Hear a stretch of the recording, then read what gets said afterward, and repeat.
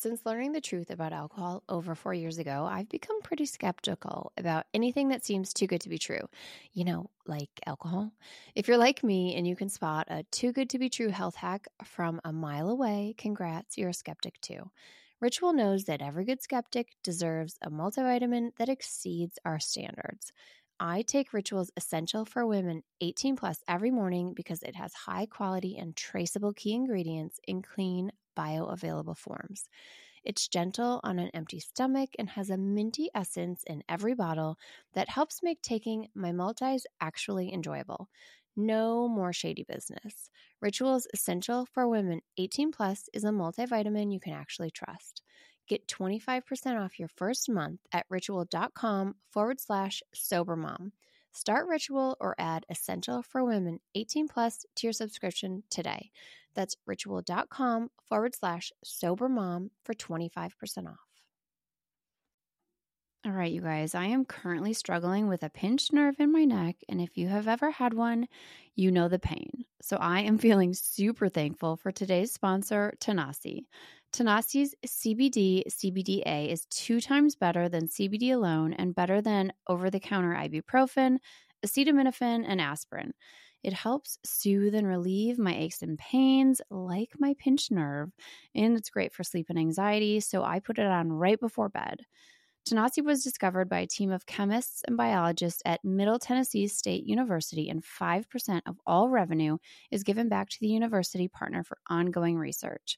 It is THC-free and comes in a range of products. I love the topicals, but you can also choose from soft gels, gummies, and tinctures. Satisfaction is guaranteed. Try Tanasi for 30 days, and if you don't love it, you get a full refund. Go to Tanasi.com and use code MOM to get 25% off at checkout. That's TANASI.com to get 25% off your first order with promo code MOM.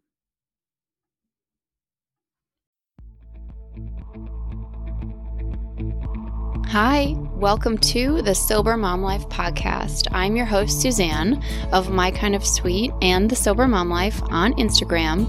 If you are a mama who has questioned your relationship with alcohol at times, if you're wondering if maybe it's making motherhood harder, this is for you. I will be having candid, honest, funny conversations with other moms who have also thought, maybe motherhood is better without alcohol.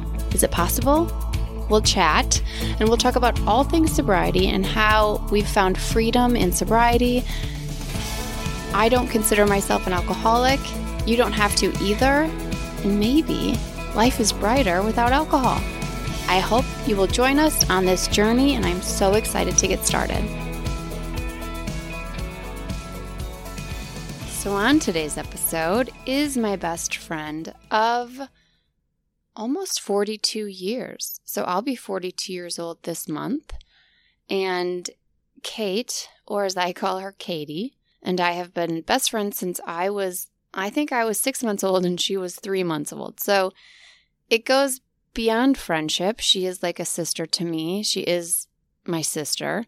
And we, interestingly enough, became sober within months of each other without telling each other. And we also didn't talk about it for a while. And so we go into that in the conversation about why we didn't talk about it, about the shame around that and the fear of judgment. And we just talk about what her sobriety means to her. I love how she talks about her link to yoga and sobriety. It's so meaningful. I think that you will enjoy her. She's one of my most favorite people. She is my soft space to land when everything is hard and tough, and I just love her so much, and I know you will too. So I hope you enjoy my conversation with Kate Olson, and you can find her at mindful.librarian on Instagram. I hope you guys enjoy it. Thanks.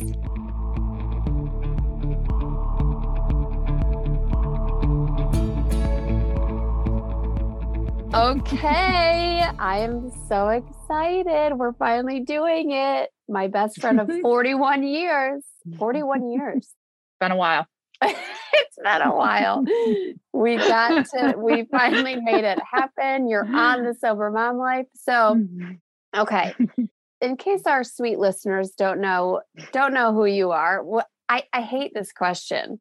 I don't know how you answer that. Like, who are you? Tell us about yourself. But so you're a mom. Okay. Yes, I'm a mom. Why do we always start with that? Do we always start like, well, because you're talking to moms about sobriety, so. right? So like, Yeah, that's why it matters, right? Okay. Yeah. Right. Yeah. Okay. So it's not how I define myself, but it's, how I live my life. But yeah. I live in Wisconsin and I am married. We live out in the country, 3 dogs, 3 dog kids and 3 human kids. To clarify. Yes. Okay. So 6 kids. And let's see, I'm a teacher. I've taught lots and lots and lots of different things. That definitely doesn't define me, but it does define how I get to live my life. Yeah. So I've known Suzanne since we were born in the same town in 1980. That's right. We were born in Hillsboro, Wisconsin. Mm-hmm. And I think, so our moms were best friends. So through circumstance. Yeah. Through circumstance. They got thrown together. Yeah, they did. And so I was like, I mean, we've literally been besties since we were 6 months old, which is pretty crazy to think about. So we've never lived in the same city since. But more like sister besties versus we had some knockdown, drag out fights on the tennis courts. Oh yeah. Crying in the rain. Oh my God. When we were like 10, 12, it's definitely more like best friend feels like it doesn't quite cut it because it's like a sister. I don't even think I said your name yet. This is Kate Olson. I call her Kate. I call her Katy. With a Y. Katy with a Y. Katy with a Y. No, but it is. You're just a constant. It's not a question. This isn't a like, oh, are we okay? It's like a sister relationship where it's like you are part of my life. And you always have been, you always will be. It's just like we have seen each other through everything. You know me better than anyone. I know you. I mean, it's like a sister. So yeah, I mean, I feel super blessed to have you in my life and I'm so glad you're here. Okay, well then let's talk. Let's just get right to it then. Stop yapping. So let's talk about sobriety. Okay, before we could talk about sobriety, I think we have to talk about alcohol because I want to kind of understand and share a little bit about your relationship with alcohol, like growing up in high school, college, all of that stuff. Like what was that like? Oh boy. Okay. So for a northern Wisconsin small town girl, I came to drinking rather late. I didn't start until the summer before my senior year of high school. And let me tell you, that's late where I'm from. Totally. So I started the high school drinking life then. And I don't need to describe it because I think anybody who drank in high school can understand what that was. Parties and yes. I mean, it wasn't drinking red Solo cups. I didn't drink by myself, but there were lots of like just me and a friend kind of thing. And the goal was always 100% to get drunk. Totally. Like there was no and I did not to back up though. Like I grew up around lots of alcohol, but I did not grow up in an alcoholic environment, if that makes sense. So you felt safe. Yes. The adults in my life drank socially. I saw adults around me get tipsy. I was one of the few people in my social circle who didn't, once we got our licenses, get called to drive their parents home from bars. Oh. So lots of my friends did that. And that was just part of their life of their parents were drunk all the time kind of thing. Socially, drinking to the point of inebriation, to the point of either driving home drunk or their kids having to come pick them up. Yeah. But even when I was drinking in high school, I was always the caretaker. I was the one who made sure no one was we weren't driving drunk. So that was one line that I think once in my life, I've driven tipsy. Yeah. But I don't think I knew I was tipsy until afterwards, if that makes sense. Yeah, totally. But I also, anybody who knows Enneagram, I am a type 1. And I am more afraid of getting in trouble than just about anything else on earth. That's my big fear, my underlying fear. See, I still haven't done the Enneagram thing. I need to do it. Okay. So Enneagram 1, this all like hit me so hard when I did I read all the Enneagram stuff. Yeah, because so even when I was drinking against the law in high school, I was petrified of ever getting in trouble for it. Okay. And so I've always been very, very, very careful. Mm-hmm. And even when I drank at parties in high school, I always had an escape route. I knew, like if I wasn't driving or something, not your mom, but like if the cops came. Yeah. So lots of high school drinking, almost all the alcohol at all these parties was provided by people's parents. Yes. That was like the culture though. It was like, if you're going to drink, you drink under my roof. And it's like, yeah. Okay. And I mean, there were a few older people who might buy stuff, but this was like we went to Country Fest one year with my friend's parents. They provided everything. And like one of my friends got 2 underage tickets while we were there, whatever. Anyway. Oh my God. So, I mean, this was all sanctioned by all adults except my parents. My parents were my mom was the only one who wasn't okay with this. Yeah. So anyway, that was high school. College. But so I actually drank way less at college, in college, because you had to like pay for things. Yes. And in high school, it was always free because somebody else was buying it. And I didn't have any money in college. Yeah. And I was kind of lonely. And so I didn't drink as much at college. If I did, it was like in somebody's room or in a basement kind of thing. And whenever I went home. Or whenever you came to Green Bay to see me. Yeah. Oh my Lord. Yeah. Oh my God.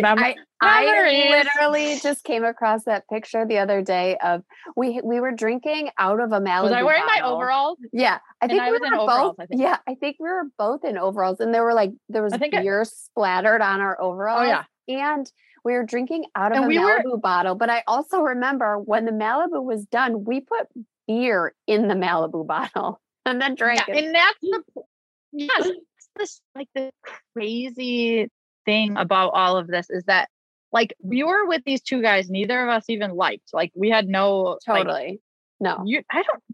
Like this wasn't like people we liked. We didn't know these people. I think one was my boyfriend at the time, but I didn't like him. Well, we didn't talk to him. So it wasn't like no, of course not. With this guy. No, he wasn't somebody you really liked. He might have been your boyfriend, but we didn't like him. That was the kind of drinking I did then where it was like not like, oh, yay, I'm hanging out with my friend. Like we drank just to get drunk. Total binge. 100%. I mean, Wisconsin, yes. I just think, I don't know if it's like this everywhere else, but Wisconsin is such a binge drinking. I mean, it didn't seem weird until then I grew up and moved away. And then I was like, oh, wait a second. Yeah. And then once I turned 21, again, drinking gets really expensive once you can go to the bars. Totally. And so, I really didn't drink as much then. But then I met my now husband the next summer, and our whole relationship when we met was totally centered around drinking. But I think that's not rare. Like especially in Wisconsin, but I think everywhere, like in those early days when you're nervous and you're like meeting somebody and you're dating and you're just like, you think that connecting, like alcohol is going to help you connect and kind of that fast forward to like, let's get to know each other and bond over drinking. Yeah. Yeah. And it totally did. Yeah. And, coincidentally, or not so much, I was working for a brewery at the time. Right. I forgot about that. And at this brewery, they didn't just brew like their own beer. They bottled for tons and tons of brands from all over, including Smirnoff Ice, Mike's Hard Lemonade, and such yummy things like that. And Arizona Iced Tea. Arizona Iced Tea was good too. But so what happened was when they had like misprints or overruns, they'd have huge semis full in the employee parking lot, and we could just go fill up our trunk.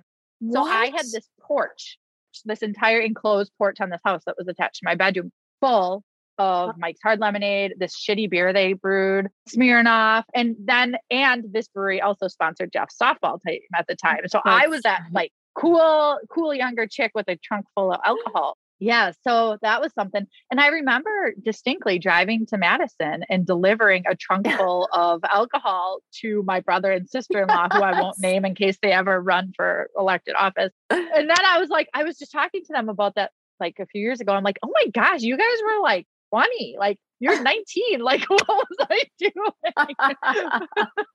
That wasn't weird. But anyway, that whole first summer, especially, it was just like, we were drunk like all the time kind of thing whenever I wasn't at work, and I'd stay out all night, and then Jeff would give me a ride home in the morning, and I'd go to work, and then I'd come home for an hour lunch and nap. Yeah. And so that then we could go do that again the next night. Anyway, so that was college and after college. And that's kind of like all our whole social life revolved around pretty much binge drinking. Totally. That was just the way of life. It was not a weird thing to drink Thursday through Sunday. You know what I mean? And then to kind of recover Monday, maybe start back slowly Tuesday, a little Wednesday, and then really hit it Thursday. Like that was just a way of life. Yeah. And I think the only thing that changed our way of life was when we moved, because we moved. So we live like a half hour out of the nearest big town. And so once you can't just get a ride home or stumble home or whatever, it makes a big difference, because then both of us were growing up a little bit and we're like, oh yeah, we don't want to drink and drive kind of thing. Like you were saying, like, I don't think that might not have deterred a lot of people. You know what I mean? Getting caught, like, and your hard line of no drinking and driving too. And also Jeff is a professional driver by trade. Like that's his life's work. And so like we couldn't afford for him to lose his job, because we bought this house before we were married. So we couldn't really, and I wasn't working because I was going back to school again. And so we couldn't really afford to have him lose his job because he lost his license. And I was going to school for teaching. And this is a whole nother podcast, but like, I don't know as much for moms, but like with teachers, there's this whole like morality thing where it's like, as a teacher, the thought of having my name in the paper as being pulled over for like a drunk driving ticket, like the shame of it. And even for moms, like I can't imagine, like for moms, that would feel awful. You know what I mean? And that's, I think, so much of it for me. Like when I did start cutting back and everything, or why I was always so controlled about things, even when I was uncontrolled, was that type 1, that shame, that fear of shame driver kind of thing. Like it's okay to get falling down wasted drunk, but to have my picture in the paper or my name like associated. So I guess like the whole DARE program or whatever really, drunk driving is a big like no for me kind of thing. And so I took my fear, like my thoughts about that, and applied it to my own life. And so then even after we had kids, like when our older 2 kids were babies, not babies, but when I would decide to go out, like Jeff and I never went out together anymore. Because I was also like, I think I came home once kind of tipsy to a sitter and I was mortified. Right. And again, this is my fear of judgment. Yes. Right. Like I have this instilled sense, and I'm, again, no judgment. I have this instilled sense that mom should not come home drunk to the sitter. Right. And so then I felt so shameful of that I never let it happen again. There's some sort of governor in there, because I think some moms, I don't think that there's a lack of shame in moms who do that, but I don't think a lot of times it stops them from doing it again. I think it can go the other way, where shame can kind of cause you then to like drink and kind of escape, because shame is a horrible feeling. Right. And I think like we all felt it. And I've come home drunk to the babysitter, and I adore our babysitter, and she, just to like face her the next time, you're like, oh my God, horrified. It's hard shit, like to have to deal with, like, holy shit, like I am acting in a way that I wouldn't act it when I was sober, or like what's going on, Yeah. So that could fuel it for sure. So then it was to the point where like Jeff and I would never go out together and drink, because one of us would have to drive or whatever. So like if I went out with my friends, who at the time I had this group of friends who drank a lot, very functional, had lots of fun. They were big partiers. But so I would go and then stay at my friend's house, like overnight. Mm-hmm. Like we'd go out with that group of friends. So this was because I had my first baby when I was just turned 25. Like that's the thing. Just like turned 25. You were a young mom. And so you were kind of having to navigate, like my 20s were all about like super selfish. I mean, partying hard and like, but you were kind of having to navigate that with then being a mom too. Yes. Yes. So I did it way younger than a lot of people are now. Mm-hmm. And so I was kind of at the stage, especially when our older two were toddlers, where it was kind of like, I never got that. You know what I mean? I never got that time of my life. I want to do it. And so again, like I would go out with my friends and spend the night at my friend Nikki's house because then I knew everything would be safe. You know what I mean? Like, so then we'd be safe. And so I don't feel bad about that at all. It just was like, it just meant that it was kind of then, and we had a rule, like if either of us, Jeff or I, ever went out, it was you rally the next day. There's no, I'm in bed hungover. You do not ever show your kids that you can't function. I'm not saying putting that on other people. That's in our marriage. That was yours. Yes, that was ours. Like you can never show the kids that you can't function. You pay the price for what you did. Totally. And you pull up you your gotta pants. buck up. There's still a life. But not our friends who we used to go out with a ton. She was telling me one time, and again, this is something I couldn't do, but for her, it was totally normal where she's like, oh my God, like when their kids were toddlers, and she's telling me this, like these super dangerous things their toddlers did while her and her husband were still passed out at 11:30 the next day, and they had never gotten up with the kids. Right. But like, and again, that was their normal life. Yeah. And I couldn't do that. It's hard to hear. You know what I mean? And it's not judgment or anything like that, but it's hard to hear. It's hard to hear with love and try not to say anything judgmental because you don't want to be a jerk and you don't want to put judgment on anybody else. You can't relate to it because it's not the choice you would make. And so it's hard. And that's why some friendships kind of ended, not anything dramatic, but just kind of went their natural ways because we were living such different lives. Yeah. And so then that kind of just started petering out, I think, as I got a little bit older. And then our youngest we had when I was 30, I did have a brief period. No, that was before her. Like the time that I was the time with kids as an adult where I was like drinking. Yeah. The only time I ever felt like it was becoming a dependency was a super stressful time at work right before I got pregnant with her. Super stressful time at work, and we lost a family member, and it was like the saddest time in my life. And so I was drinking a lot of just like the mommy wine. Yes. Do you know what I mean? Like I'd be having a glass of wine while I was cooking dinner every single night, and then another glass of wine after the kids. That was only for like 2-3 months. And so what made you kind of stop that? You got pregnant? Yeah. Because like the catalyst for getting pregnant again was this family member dying, and kind of like sometimes when people die, all your life priorities change. Totally. And so I dropped out of my master's program and decided to have my IUD taken out and get pregnant again. Yeah. Yeah. And so then I was trying to get pregnant because I was trying to get pregnant and then do you know what I mean? Like it just, and so I think honestly, because at that funeral, family member's funeral, the way my family coped with it is we all got together in a hotel room and just drank ourselves to like oblivion. Yeah. Honestly, looking back, like I can't, like even as sober as I am now, dealing with what we dealt with right then, I can't say I wouldn't do that again.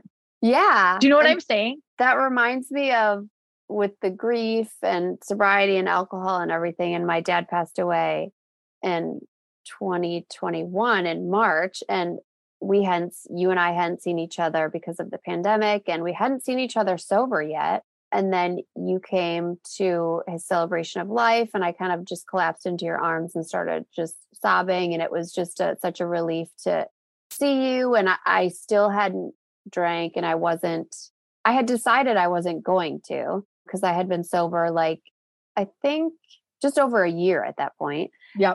And you said to me, driving here, I thought, well, if she's ever going to drink, now is the time, and that would be okay. And I was like, it's so crazy because it just wasn't on my radar, even though I saw everyone around me drinking. I mean, that's generally how you cope with something hard.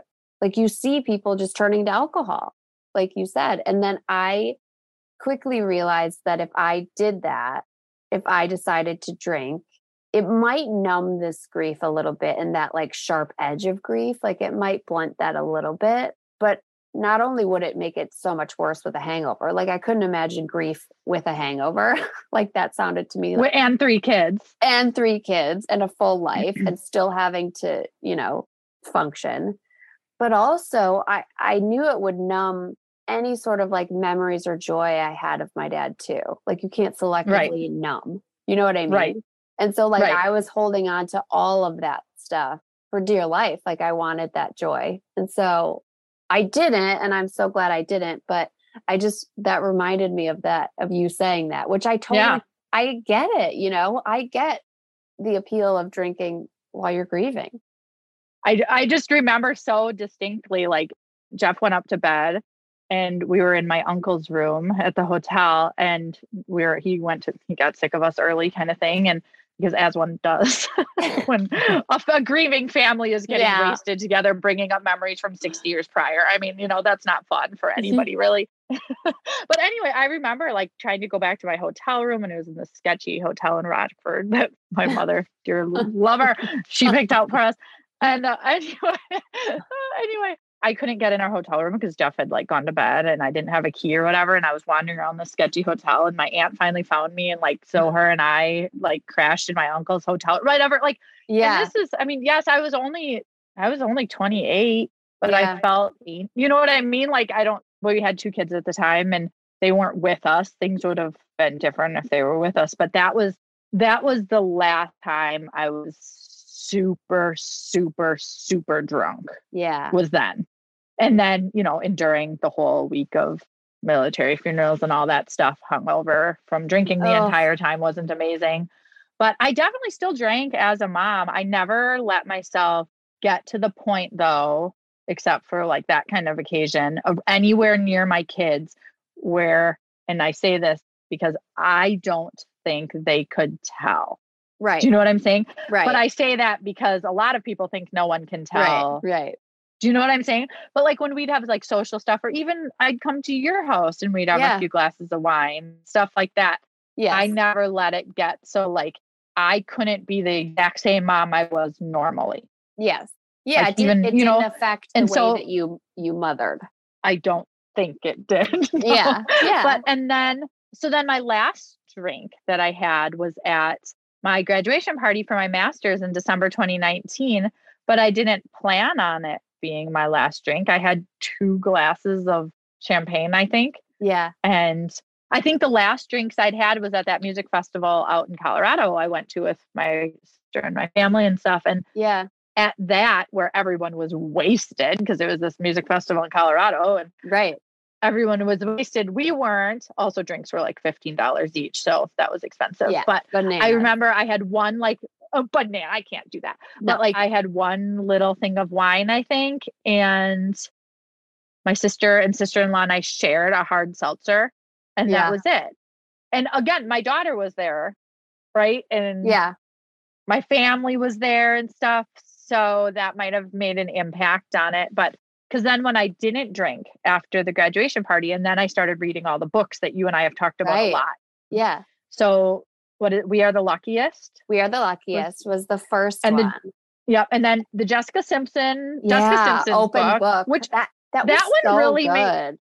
That one really made an impact on me. But then the one that was kind of the kicker for me was Quit Like a Woman. Yes, Holly Whitaker.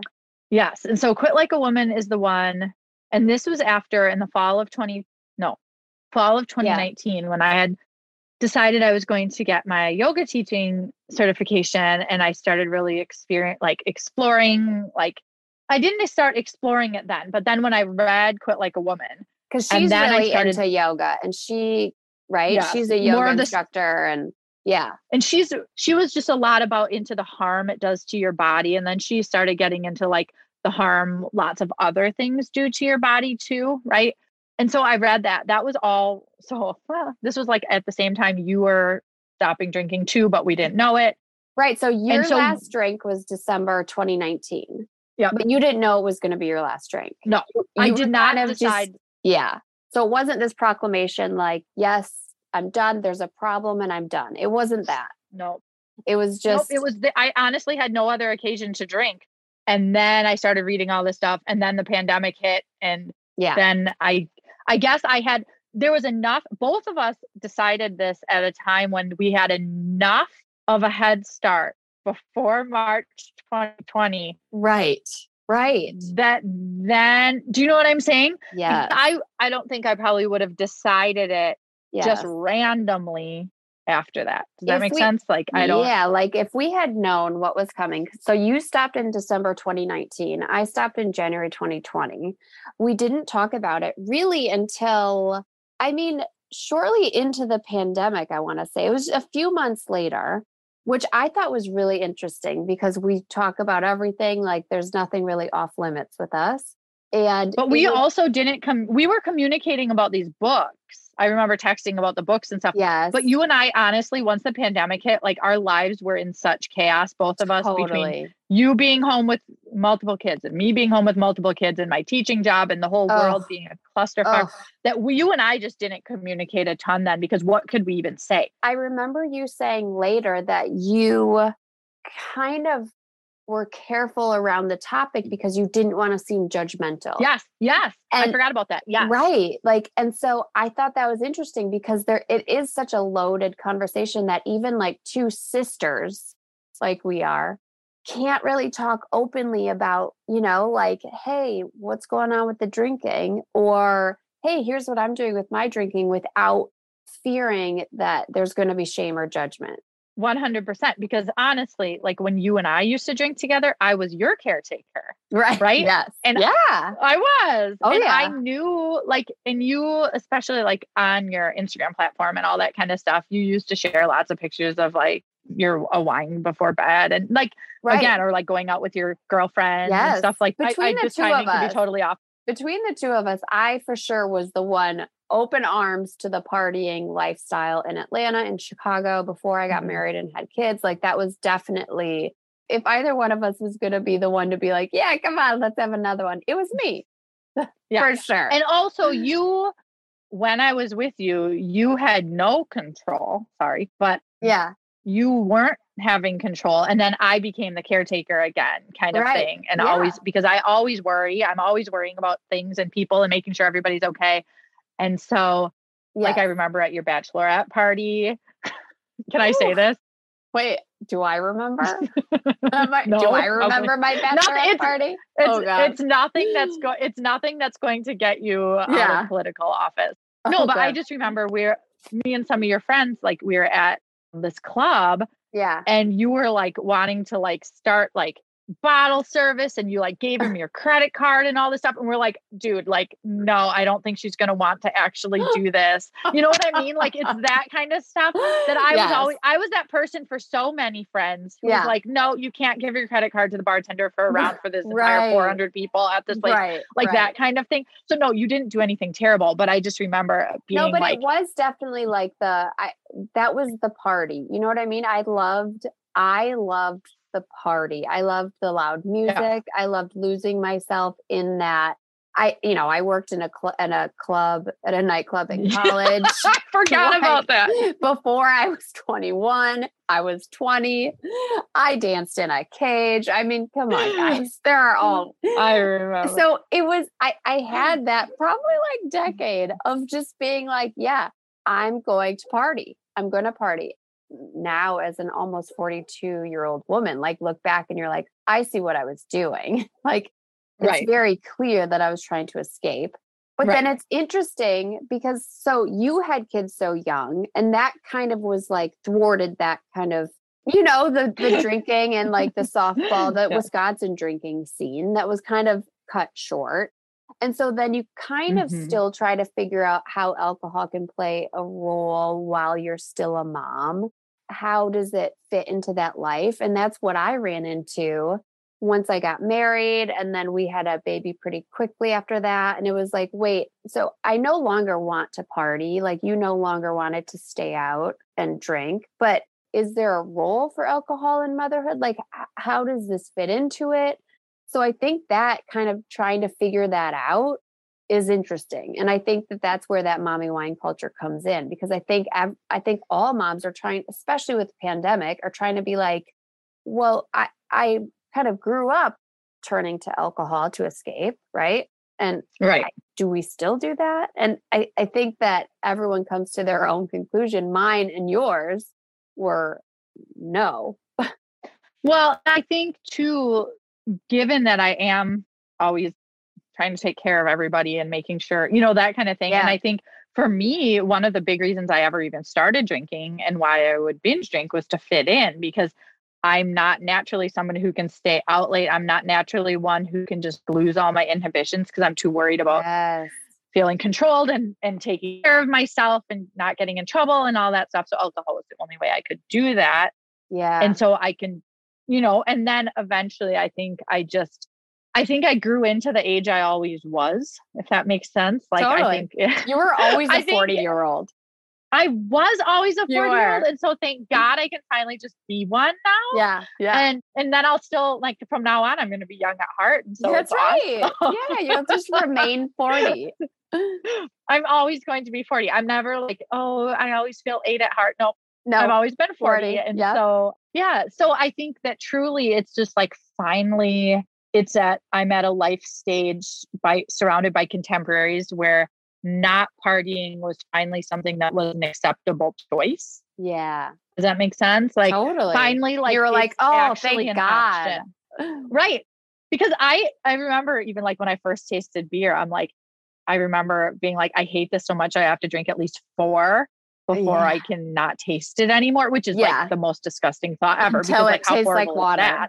Right. Yeah. I mean, even just the idea of just like drinking when you're not thirsty, like that always like caught me. Like, I'm like, oh wow. So I'm going to have like 5 drinks, but I'm not even thirsty. Can you imagine that? Even like with my Spindrift, just like downing, slamming 5 Spindrifts. Wait, but I do slam my just bubbles.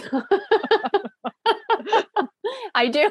I have to cut back. I got to cut back on my just bubbles. Well, but I mean, like, if you didn't want them, like, that's my point. Right. Like you're if not I wasn't thirsty. Yeah. Like, you're starting to feel sick because you have too much carbonation. Right. You're like, no, drinking more. And then it's like, you don't want to pee because then you break the seal. So you're going to drink a lot, but not pee. It's insane. And you're not thirsty. I don't get it. No. So, okay. So getting back to when I quit, getting more into yoga stuff. And then I read Quit Like a Woman, and then like pandemic. And then you have lots of time to go in your head, right? Because like, what the hell else are you supposed to do? Anyway, and then I started reading a lot more books about living your yoga. And one of the things that really hit me is because a lot of people who find yoga are coming out of addiction, because it's one of the many things that lots of people recommend as a way to try to center yourself, right? Totally. And what I found, like with yoga, just to hop in real quick for a tip, like yoga has taught me, because I think part of drinking is not wanting to feel, social uncomfort or any sort of uncomfort. Right. And just trying to escape that being uncomfortable. And that's what yoga's taught me, is to like literally sit in being uncomfortable. Discomfort. Yeah. Discomfort. That's the word, discomfort. I'm like, what's sitting and being uncomfortable, or discomfort. What did I say? Uncomfort? Sitting and being uncomfortable, I think. Okay. Yeah. It's COVID brain. So with that, just the whole like being present. So that was what I was really grasping onto, is like in that shithole of 2020 and everything, and like sitting in that discomfort and sitting in like, and it was highly uncomfortable, right? And so looking much more like past the physical aspect of yoga and looking at the spiritual part, I guess. And one of the words I grasped onto is ahimsa, where one of the definitions of it is like doing no harm or no harm. Yeah. And you can look at that. A lot of people use that as their rationale for being vegan. Right. A lot of people look at that as their rationale for lots of different things and why they donate to charities and and like so many different things. Yeah, in the medical community, right? Like that's what a doctor is supposed to like, do no harm, like, right? Okay. And so, but so then in yoga, it can be harm to others. It can be harm to our natural world, and it can be harm to oneself, right? And so when I read Quit Like a Woman and like all the scientific stuff about what alcohol does to your body. And I'm like, yes. Yeah. Right. And it's one of the, and it's, I think one of the only things that doesn't also nourish you in some way. Right. Cause I have a man, like I hardcore love sugar and I'm not planning to stop loving sugar. Right. Same. Like, but that one, like there is a nourishment aspect of sugar as well. Right. Yeah. And so, and it's also, but then Quit Like a Woman is also because my body was starting to react to caffeine adversely. Right. And so I started slowly weaning myself off of caffeine because I realized that when I was pregnant, it was so hard to wean myself. And then I was like, oh, that's another kind of form of like addiction kind of thing in the sense of, whereas, and for me, again, caffeine nothing against caffeine because I still drink some, but like there wasn't a nourishment factor in the caffeine itself.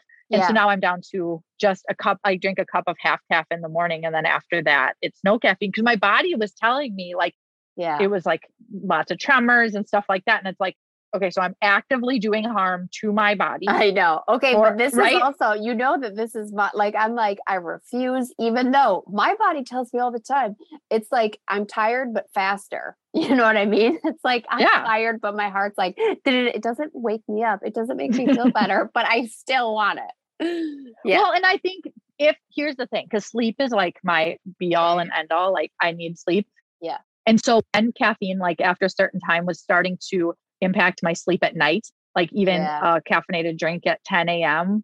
Because that didn't used to be how it was. I used to be able to drink caffeine all day and night and never have it affect my sleep. I think just age makes a difference. Yeah. And so alcohol was getting to the point where like if I had even 2 drinks, I would wake up in the middle of the night and never be able to go back to sleep. Oh, the worst. And that was the same as caffeine. And so it's like kind of one of those things is like, okay, I am actively doing harm to my very favorite thing on earth, which is sleep. Right. Right. Yeah, totally. Yeah. I like the idea of do no harm to yourself. And you are applying that to like yourself and your body and your mind and your spirit. Like that's where it all should start. Right. And so it's not, again, it's, and I think for me, one of the reasons it was easier to stop was because I wasn't drinking that much in the first place. Right. Yeah. And I think it was also easier to stop because I could recognize the harm, the physical harm that I felt, not just like, because there's a lot of physical harm that we do to our bodies, but we can't feel it. So you just keep doing it. Right. Like totally. Like my son damaged, but if that doesn't physically hurt, but I can tell it's bad for me. Anyway, so I wasn't drinking that much. It felt like shit when I did. Right. Yes. So I fully recognize that was way easier for me to stop than someone who felt great when they're drinking and was having a lot of fun when they're doing it and did it a lot. Right. So like, that's why I didn't even feel like telling anybody I wasn't drinking for so long because it felt like such a non-thing. Like, do you feel like there are people who like feel great when they're drinking? I used to be able to have 2 to 3 glasses of wine and feel fine. And feel fine. Yeah. Yeah.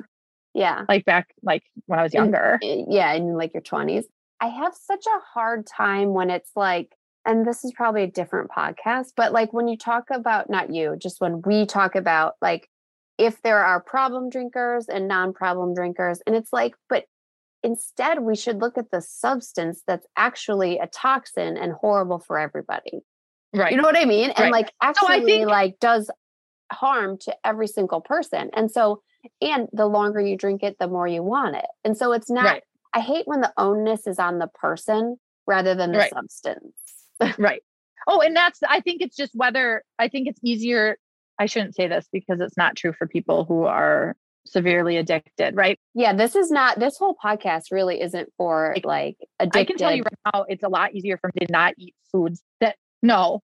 And I mean, I used to be able to eat certain foods like nonstop and feel fine too, right? But now it's a lot easier to not eat them because my body's saying hard pass, right? You know? Right, yeah. And so I think that's just, but that I think is why that I didn't make a big deal. I didn't tell anybody for a really long time that I wasn't drinking because it was such a non-issue because of COVID that I didn't go anywhere. Like we did COVID like hardcore and we didn't go anywhere, see anyone do anything for a long time. And so I opportunity, like just randomly with people, I'm not going to be like, hey, I'm not drinking. Like, why would I Right. say that to 99% So of the world? it was more just like it didn't come up rather than were you a little bit tentative? Did you feel tentative to say like, I'm never drinking again? Like as you sit today, can you say confidently, like, I'm never drinking again? Or that's just not important to you to say? Do you know what I mean? I don't think it's important for me to say necessarily because I Yeah. can say that if I had a friend who, I'm just saying, like, I was like, if I had a friend, like my mom's friends with like people who own like brew pubs and like wine restaurants and stuff like that in her little town. And like, if we went there and they're like, oh, this is the best, whatever. And I felt like I should like tasting it would be polite. And I kind of want to know what it tastes like. I wouldn't feel guilty about doing that. Right. Like just tasting it and being like appreciating a taste, right? Totally. I always like to think about this because I think this whole movement of being sober, not calling ourselves alcoholics, not forever being tied to alcohol and in this battle with alcohol, I think it's kind of a newer thing. And it's kind of like it's a movement. It's something other than AA. So I think I think that's healthy just to think about how your body wants to feel and then do that. I don't think I'm going to go drink a whole glass of anything again, probably. I don't think I will. But I'm saying like having a taste, I don't think if I had a taste if somebody was like, oh, taste this. And I'm like, okay. Like, I don't think that's going to undo anything. Yeah. No, that makes sense. Do you know what I mean? Yeah. I have 2 more questions. So how do you think sobriety has changed motherhood for you, if it has? I think as a mother, I feel a lot more secure. Like if we're out doing social things and everything, I don't have to monitor myself to make sure that I'm being a good mom kind of thing. Makes sense. You could trust yourself. And I also feel like, and I also think I have, I'm not saying my kids aren't going to drink and I'm not saying my kids aren't going to be alcoholics. I'm not saying my kids aren't going to do anything. Yeah. You can't say anything about your kids because you have no idea what the hell is going to happen. But I think my husband and I are setting a healthy example of how they'll have they see us doing social things and they see us being out and they don't see alcohol as needing to be a part of that. Yes. I think that's a valuable viewpoint for them to see. Totally. I think that's huge, especially since they're inundated with alcohol everywhere else. So what's something, someone who's just like stopped drinking, who doesn't know what the hell's going on, doesn't know how long this is, how long it's going to last. She's in her first month, like a mom who's just finally like, you know what, I've decided I'm going to do it. None of my friends, have decided this with me. I'm kind of on my own. What would you tell her? Like, what do you wish you would have known in that first month of stopping? I think I'm having to almost address myself at 30 versus me when I did it. Or do you know what I'm saying? Because I don't live a life now where it was exceedingly difficult. Yeah. You know what I'm saying? And your drinking kind of petered out. And I think it would have been so much harder when I was 20 something or whatever. And I think the hardest part for me would have been with people I used to always drink with. Yeah. And then how do I still have fun doing the things I used to do? And I don't know if I could have, I don't think that I would find it in any way fun to be out at a bar till midnight, not drinking. I think it would suck. Right. And so I think that's what I always say. I'm like, if something's not fun without alcohol, it's not fun. Like if you need alcohol to be with people or to be with your friends or to make things palatable, like you might, try it without just to see. It could catch you by surprise, but it might be worth kind of expanding your circumstances and seeing like, and I think, what do I actually want to spend my time doing? I think that's a huge part of it. It's like, I don't think it makes sense to just say, okay, I'm going to go out to clubs and bars or whatever else with these people while they're all drinking and I'm not. I think that's just a recipe for misery because I remember being pregnant and trying to do that with my husband and his friends and it sucked and I hated it. Right. But I think finding different things you can do with your friends is really important, and meeting for coffee, meeting for lunch, meeting for an early dinner, meeting with your kids, meeting, go for walks, go for walks together, go to shopping together, do anything but go to a bar. And I think that if they're your friend, they'll change their activities with you. If they're not, if these are just like mom people at school that are bitchy and you're feeling super anxious around them, my advice I give all my friends right now when they throw back at my face is, does this serve you? Is it good for your mental health? And if it's not, then screw it. Don't do it. It's so true. Like if someone's not supportive of your sobriety, if they're kind of cutting you down, even in little ways, making snide comments, like just put them on pause, maybe you can revisit that when you're a little bit more comfortable in your sobriety, but you don't need that. You just don't need that, especially early on. And then just like on the flip side of that, I have found that I still go to parties where people are drinking, not really bars, because I don't really hang out in bars at all, but, go to parties where people are drinking. I think that people are scared they're going to be judged. Like, why aren't you drinking? What's going on? What's wrong with you? Why aren't you drinking? And it might be that for like the first 5 minutes. And I always say, just sit with that 5 minutes. Just like go in knowing you're probably going to be uncomfortable for 5 minutes. That's it though.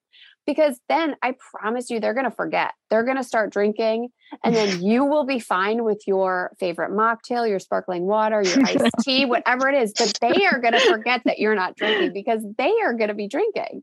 And so you just have to know you're going to be uncomfortable for a little bit, but that like 5 minutes of discomfort is way better than deciding to drink and then dealing with everything that means. What's your favorite mocktail? What's your go-to mocktail? If I'm out somewhere, I always just get like a Sprite or something. I don't get mocktails but when I'm at home and I feel like something like that might make me feel like I'm drinking, because I was always big into bubbly wine. So I love like what is the blood orange spindrift with orange juice. So like a mimosa essentially. Oh yeah. That's my favorite. Like, cause then it makes me feel like it's like a spritzer kind of thing or a mimosa. Totally. Yeah. So just adding a little bit of juice, right? Yes. Yes. Like if you put that into a glass around other people, no one will know. No one will know. I feel like anything in a fancy glass is just fancy. And if you were at a bar and you wanted seltzer with a little bit of cranberry juice, like, yes, no one knows. Totally. Well, I'm so glad we did this. Thank you so much. I love you. And I'm glad that we're sober together. Yes. And I love what you're doing with kind of like smashing the whole mommy wine culture thing, because hell yeah, I think it needs to happen. Yeah, it does. Let's smash that fucker right out of here. And you know what? Back to the whole quit like a woman, because I'm always about smashing the patriarchy and talking about smashing mommy wine culture. That's all developed by the fucking patriarchy in general. So then it brings the rage, and that helps me not drink, because I'm like, fuck you. I'm not drinking your juice. That's right. That will be a whole, fuck it. Fuck them all. That's a new podcast title. Fuck them all. I have so much to say on that. Okay, well then you're coming back. You're coming back for the mommy wine culture. For real. Mommy wine culture, fuck them all podcast? Yes. Yeah. Okay.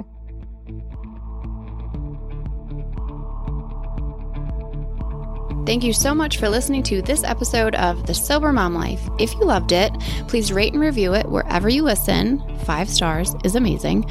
Also, follow me on Instagram at The Sober Mom Life. Okay, I'll see you next week. I'm going to go reheat my coffee. Bye.